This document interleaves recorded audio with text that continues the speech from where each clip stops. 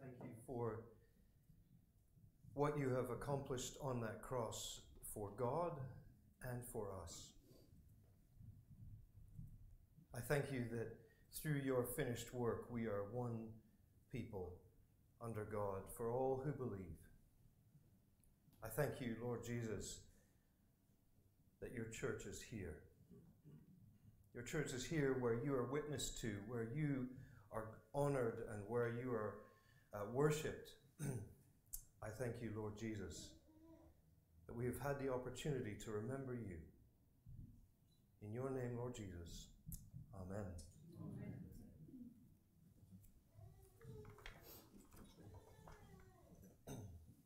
Thank you, Neil, for leading us through such a poignant point in time and point of remembrance this morning.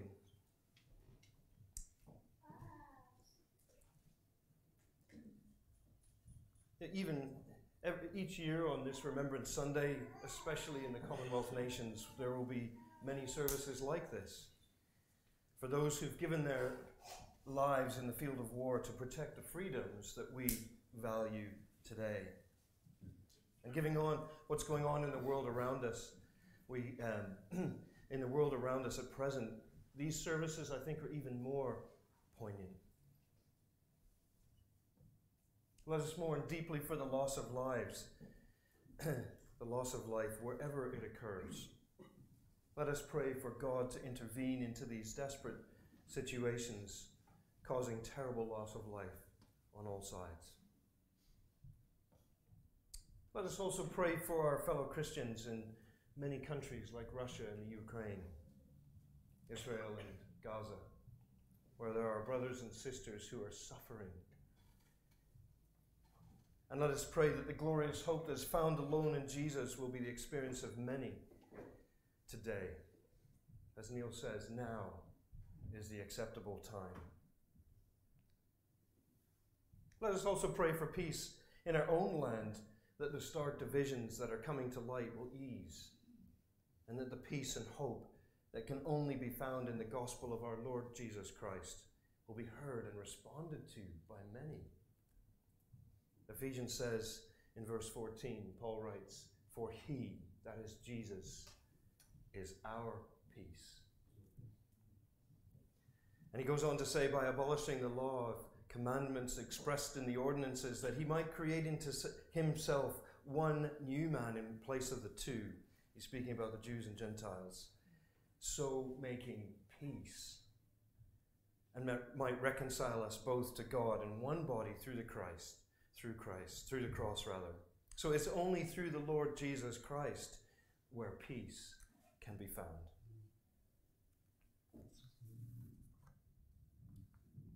Today, I wanted to pause and have a look at those and remember those So the events that have gone on around us and these landmark moments that we have in our lives and in our national lives, urging us never to forget the horror of what happened in the years past, and that we should never forget what happened so that it never happens again. And yet we live in an age where many are challenging us to forget the things and the events and the values and experiences of the past because they are deemed unimportant or even dangerous and must be thrown away. George Santayana wrote this: "Those who cannot remember the past are condemned to repeat it." I'll say that again. Those who do not remember the past are condemned to repeat it. It is this in our postmodern world, this post-Christian society that we live in, that is challenging us to change the values that our society and culture are built upon. And as such, they're under threat, and we live in a time of unprecedented change. Are we forgetting the lessons and the truths set down in the past? Are we condemned to repeat the same mistakes? Some change is incredibly positive. However, there are many changes that are incredibly challenging and damaging for Christians, as we are constantly faced with the truths. And for Christians, we are constantly faced with the truths that underpin our very faith. being cast aside because we need to change and keep up with the times. Friends, I wanted to share a little bit today about where did the church start?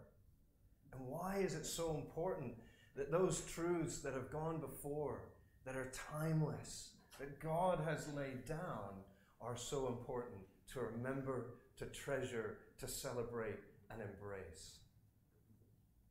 Friends, one of the most important things, if we can go to the next page, one of the most important and joyful things in a Christian's life is to stand solely on the Word of God.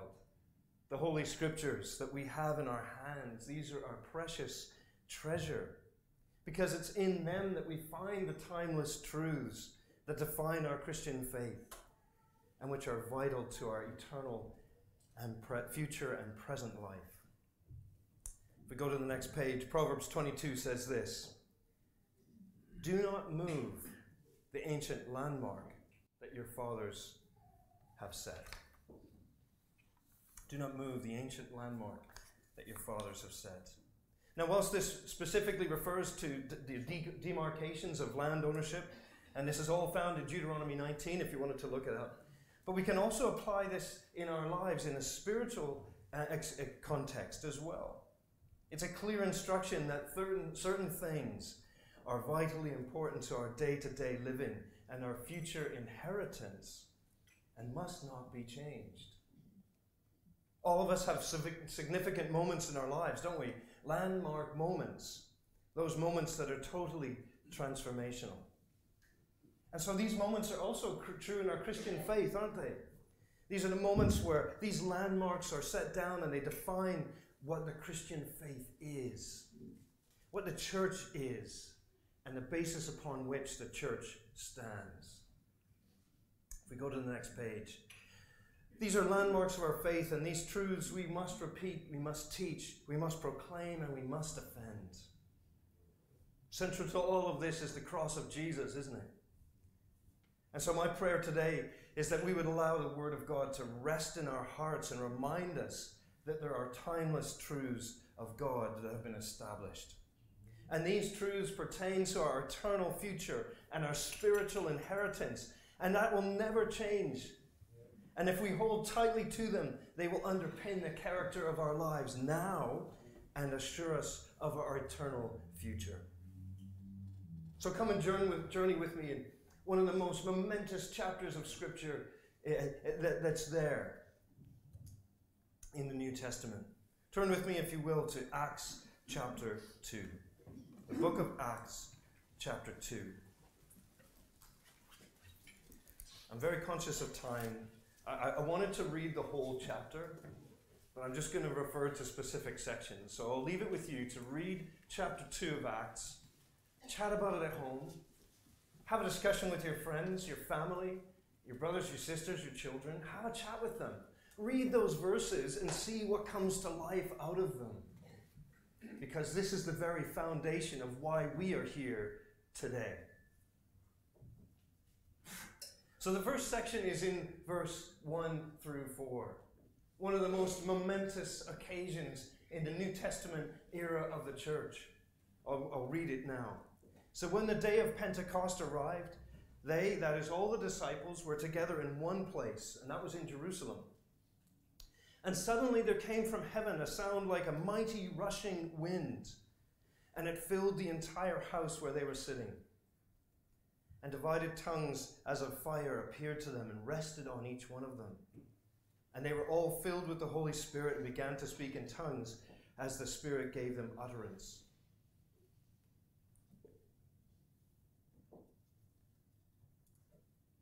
At the end of Luke's Gospel, Jesus says in verse 24, in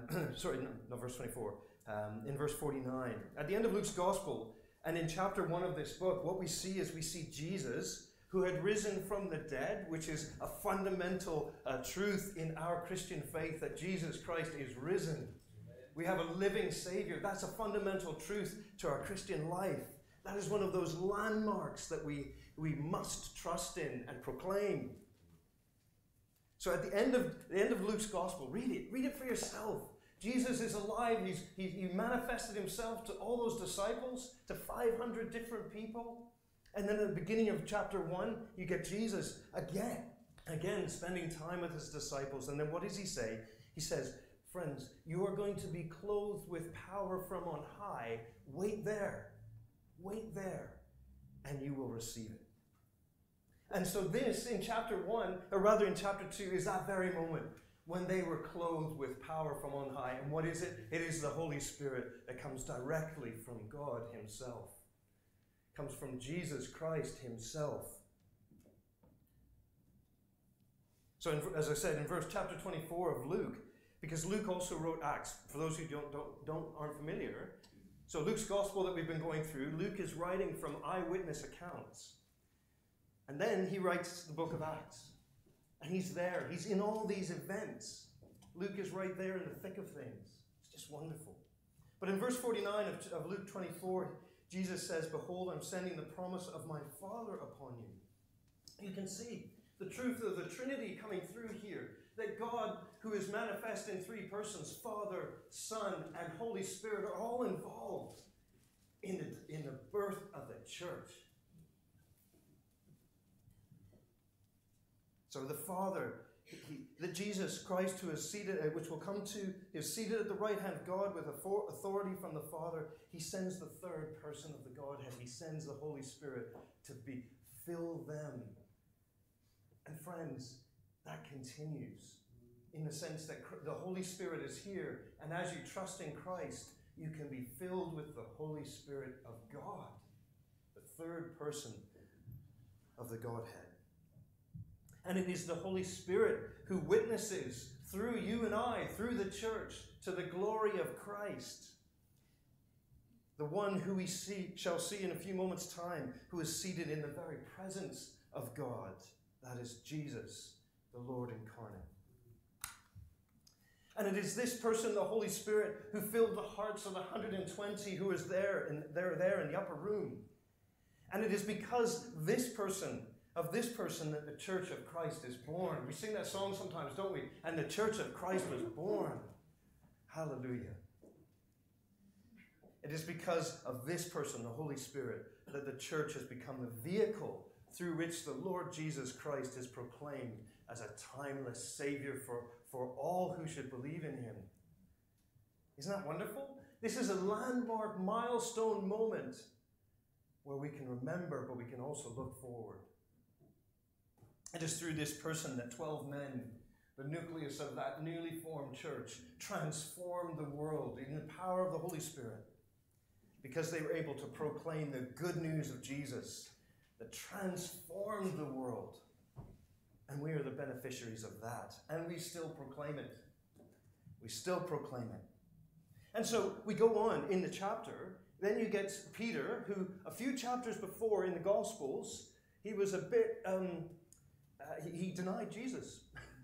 Just before Jesus died, Peter denied him. And then you get Peter standing up and his sermon at Pentecost. Oh my goodness, what a sermon. Now there's a little interesting note about Pentecost. If those who would like to, have a look at chapter 23 of Leviticus. Because it speaks about the feasts there.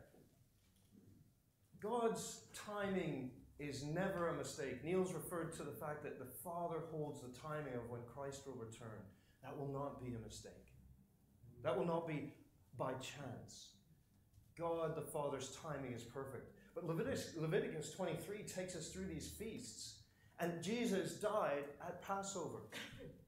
Jesus gave up his life at Passover and was raised by the glory of the Father 3 days later. Then Jesus, at the beginning of chapter 1 of Acts, he speaks about the 40 days. He spent 40 days with the disciples, and then he ascended up into heaven. And then what happens? 10 days later, you get the Feast of Pentecost. 50 days.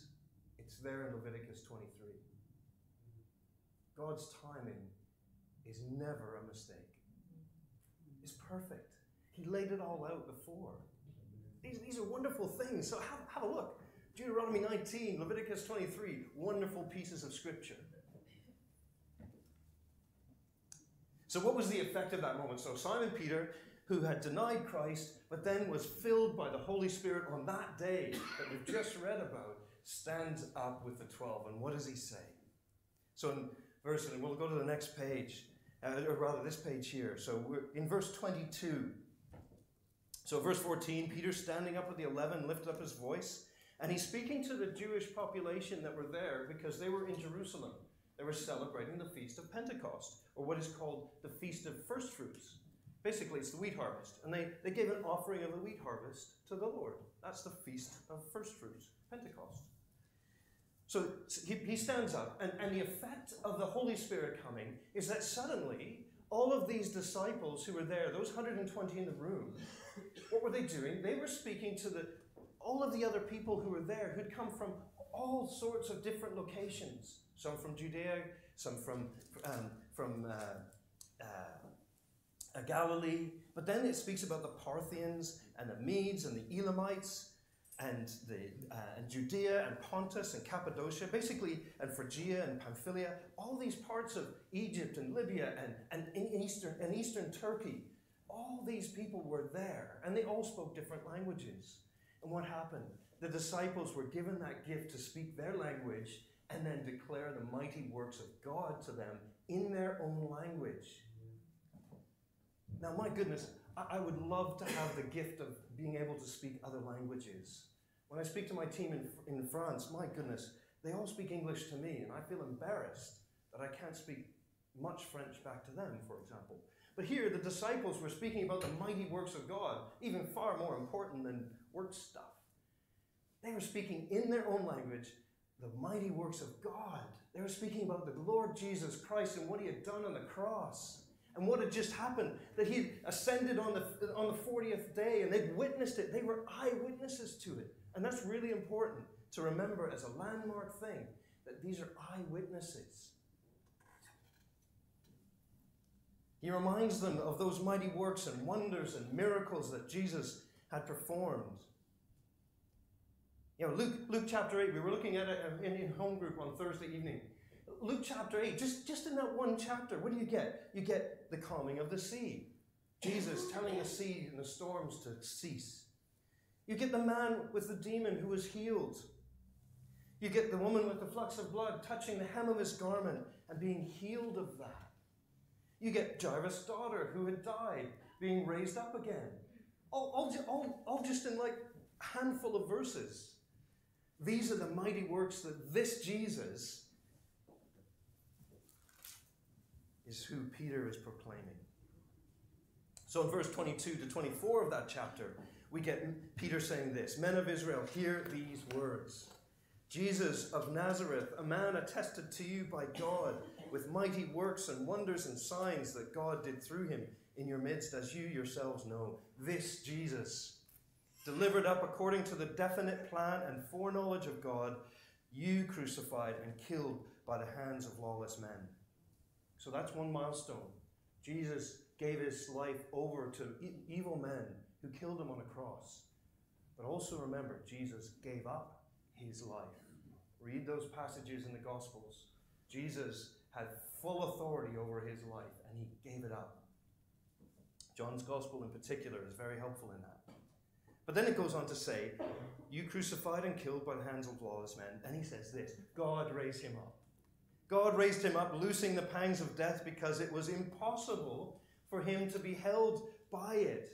So you see, friends, this in the infancy of the church, it's this truth that Christ is risen, that Christ died, gave up his life for us, shed his precious blood on the cross for our sins, but that he was raised up and that we have a living Lord that we put our faith and trust in. That is a landmark.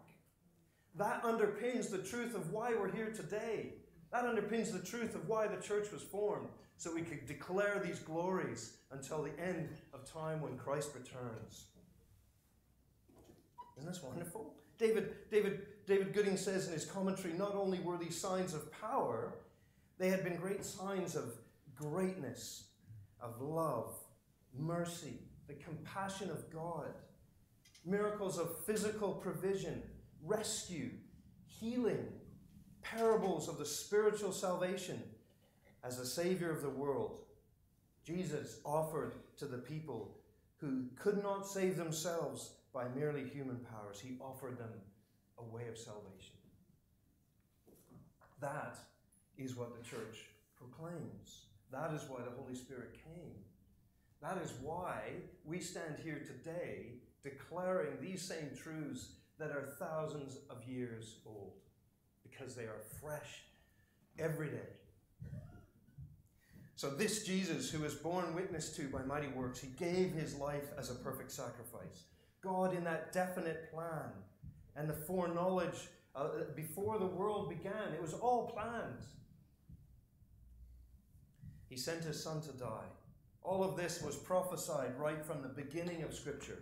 Right at Genesis. Genesis, you read in chapter 3, after the catastrophe of sin coming in, he then says, the serpent's head will be crushed. What does that mean? That means Jesus will defeat Satan. And he has done it because he's broken the power of Satan through the resurrection. Isn't that wonderful? And that's a landmark. The scripture says he was delivered up. Jesus himself gave himself up to those who hated him, the religious leaders of the day. They wanted to protect their own security and so on.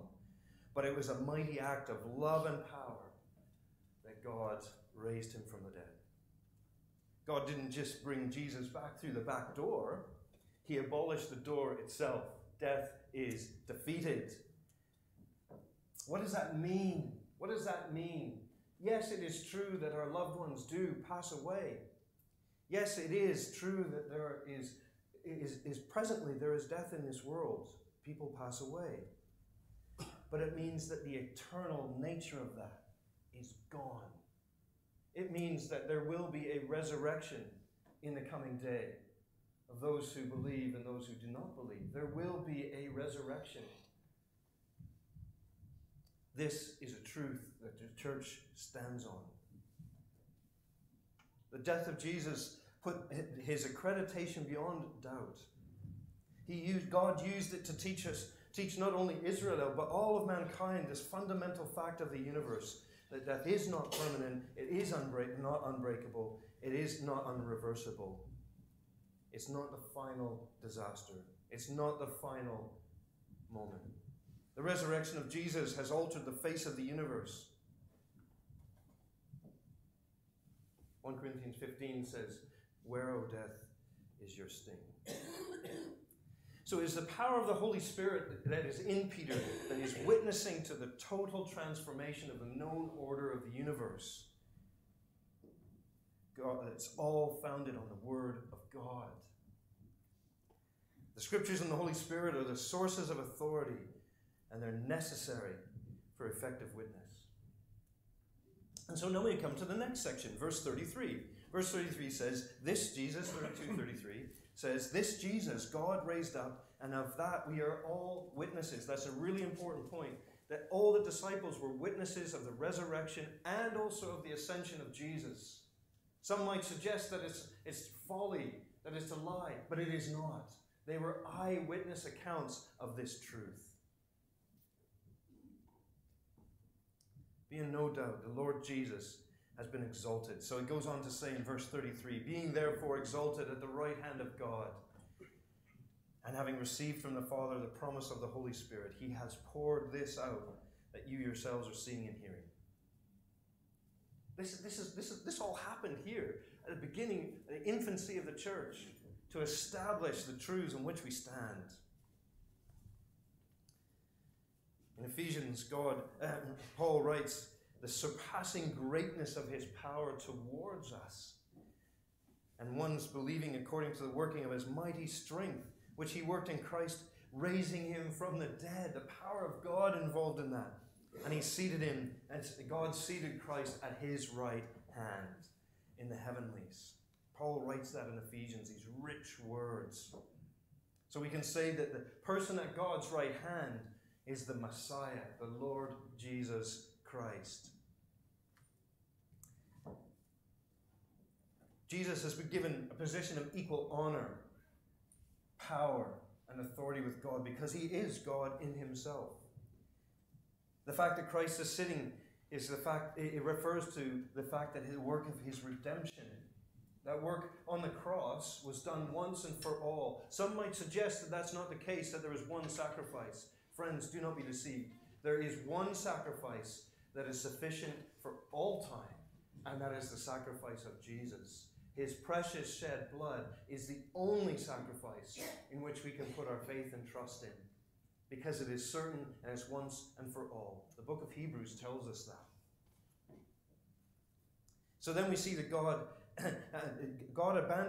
cannot abandon Christ to death and decay. He goes on to say this. These are all rich words. And what comes out of that is that there's moral certainty in the universe. It means that there is a single point of reference which we have for all things, and that is in the risen Christ, who's at the right hand of God. The laws of the universe come from him. How does gravity work? It's because God put it there. How is it that you and I function as humans? It's because God created us. How is it that our bodies stay together and the atoms don't sort of dissipate? It's because the laws of the universe have been placed there by God. Because Christ is risen and didn't stay in the grave, there is moral certainty in the universe that there is a clear distinction between right and wrong, between good and evil. That's because Jesus Christ is there, because he defeated Satan. The moral universe is stable. This is another landmark that we can stand upon. And so the Holy Spirit who has come, and again in verse 32 we get Jesus raised up, we get the witnesses, and then he's exalted at the right hand of God, and then he received authority from the Father to release the third person of the Trinity. The Holy Spirit release him to this earth to dwell in us as believers and in the church. The Holy Spirit is not some created force or higher power that a higher power could control. The Holy Spirit is an uncreated divine person. He is one of what Christians call the Trinity. God is manifest in three persons, Father, Son, and Holy Spirit. And it's because the Lord Jesus, who is God, poured out the Holy Spirit from heaven that the whole house of Israel and we ourselves must know beyond all doubt that Jesus of Nazareth is not only the Messiah, but that he is the God incarnate. Verse 36, if we go on to that, where it says, let the whole house of Israel know therefore for certain that God has made him both Lord and Christ, this Jesus whom you crucified. You know, it's all good and well to say this, it's happened loads of time ago, it doesn't really matter. It's because Christ is glorified that we are here today. It is because Christ is glorified that we have certainty and hope for the future. It is because he is living and at the right hand of God, we know that he will return and be returned here as the King of Kings and Lord of Lords, and this mess that the world is in will be put right because he will rule with justice and righteousness. That is the certainty we have. That is the person who's at the right hand of the Father, God himself.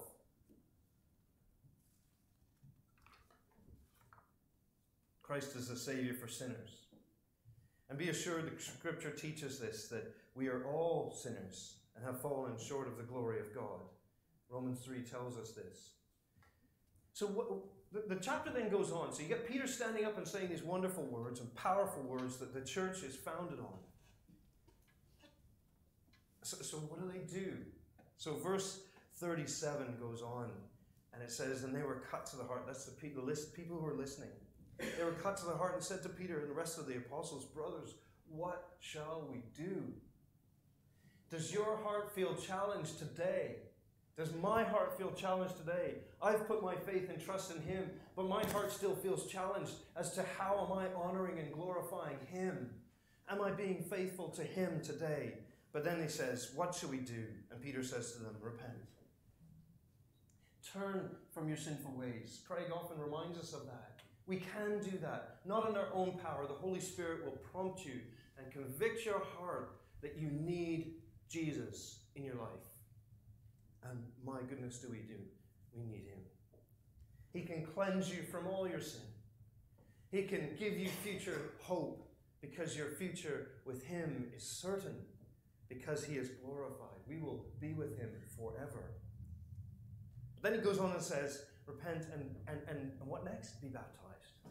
And we saw this last week, didn't we? That wonderful opportunity we had to baptize 3 individuals. And my goodness, their testimonies were powerful. And we thank God for them. They have entered into the family of God. They have proven for themselves that Christ is glorified and is mighty and powerful and has overcome Satan. Repent and be baptized, every one of you, in the name of the Lord Jesus Christ, for the and forgiveness of sins. Now, this is interesting. We won't go into the doctrine of that, but it's interesting how he says that you put your faith, repent and be baptized, every one in you, in the name of the Lord Jesus, for the forgiveness of your sins. Just think about this. The people who he was speaking to 50 days beforehand might have probably, more than likely, were probably in the square saying, crucify him, crucify him, crucify him. That's the power of this. He's saying, 6 weeks ago, you asked for the Lord of glory to be crucified, and he was. But he's now raised, and he's ready to forgive you. That's the power of this verse that Peter's speaking to. And then what happens? And with many other words, he witnesses to them. And then it says in verse 41, so those who received his word were baptized, and there were added that day about 3,000 souls. Isn't that amazing? 3,000 souls that day. You know, maybe if one of you have given your heart to Christ today, now, and maybe you want to be baptized, you know what? I'm willing to stay on longer and maybe have a little bit of a delayed lunch. If you want to be baptized today, my goodness, we'll do it. My goodness, we will do it. But the first thing is put your faith and trust in Christ, because he is willing and able and ready now to save. That's the power of what the church is founded on, is the work of Jesus. Friends, this is why we do church.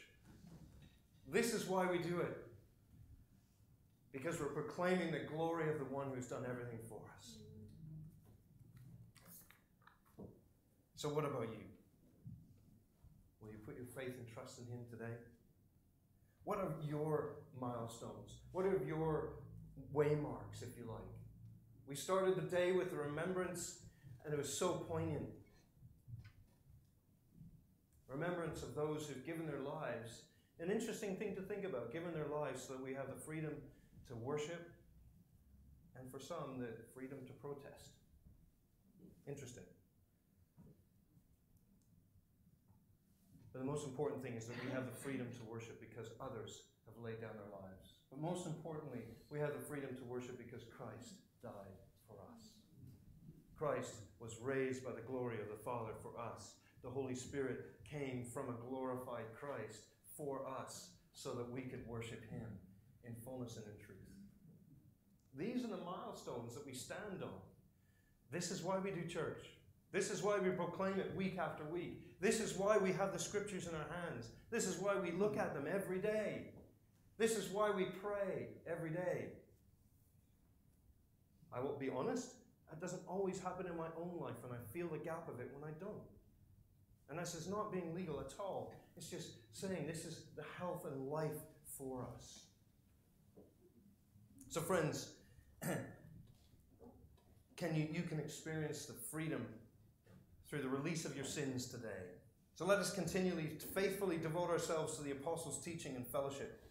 Let us embrace the poignancy and joy of breaking bread, which is what they say right at the end. What do they do? So they repented, they believed, and then what do? They devoted themselves to the apostles' teaching and fellowship in verse 42. They get together with other Christians. They feed off the Word of God together. They pray together. They support each other. That's what church does. That's what God does in our lives. So let us, as we did last week, to the best of our ability, work with one another, disciple one another, support each other in our daily lives. But always remember, as the proverb tells us, never give up those ancient landmarks that our fathers have set. Let us cling to the truths of Scripture. Let us cling and earnestly hold to the truths that are found in Scripture as to how and why the church was founded, because it's on the work of Jesus. It's in the person of Jesus. And as we finish, and I'll call the band up, as we finish, let us remain faithful until the Lord Jesus comes. It is this Jesus that Peter speaks about. It's that Jesus is going to return. I know I've said it before. Read Zechariah 14. He will return, and he will stand on this earth as Lord of Lords and King of Kings. And for those of us who trust in him, he will embrace us. He will take us to be with himself forever. Oh, I look forward to that. So let's praise and worship him as we finish, and then we'll break for coffee and tea, and I have a few announcements to share afterwards. But let's worship the Lord now. May God bless this word.